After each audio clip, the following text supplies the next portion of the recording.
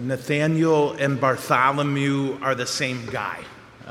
Everybody had more than one name back then because nobody had last names, right? So what you would say is the person's name, and then you would say the word Bar, and then their dad's name. So my dad's name's Gordon. I almost forgot. I just call him Dad. So people would say, they would call me Joseph Bar Gordon. That would be my name, Joseph, son of Gordon. No one had last names.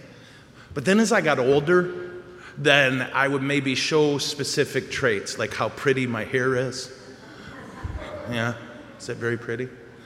There might be something I do that distinguishes me, and that would get me the name people called me the rest of my life. So maybe we find out I'm really good at working metal. What do we call someone? Do you know someone who's good at working metal? Do you remember? What is it? Yeah, blacksmith. Right? So that's why, you ready for this? That's why so many people have the last name Smith now. Because that's what that became.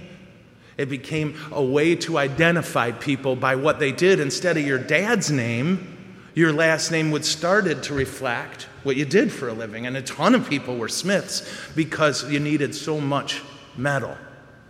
And that's where you get a last name like Fuller. Maybe you know, I know someone with the last name Fuller. And a Fuller was a person who dyed shirts. Yeah, I can go on and on, filled with useless stuff. But we know more about the fact that Bartholomew has two names than we know about Bartholomew. We know very little about him. We don't know how he got the name Nathaniel. We don't know anything during his time with Jesus except what we read today, just that little part.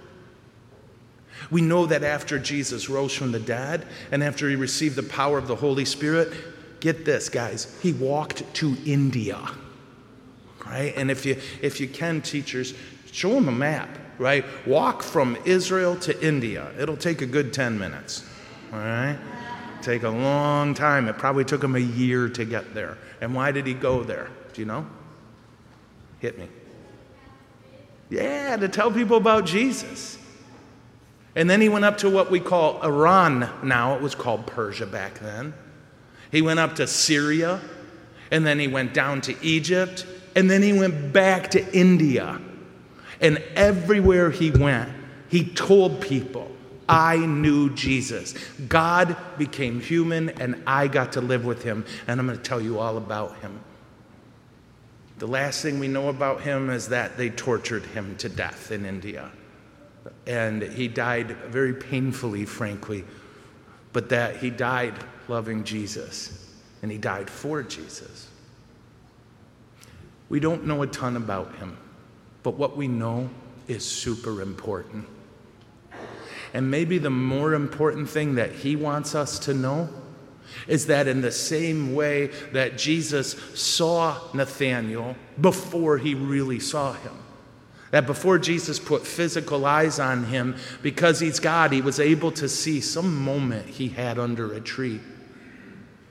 And what we know is that when he saw him, Jesus knew him. He said, there's no duplicity in him, meaning he doesn't lie. He doesn't try to trick people. He always tells the truth. And here's the really, really good news. Jesus sees you every moment of every day. And when I was a kid and I heard that, that scared me because I did some bad things sometimes. How about you? Yeah? Sometimes I sinned. Sometimes I made mistakes, all those things. But he doesn't just see what you do. He sees the beautiful heart he put inside of you. He loves you more than you love anyone or anything.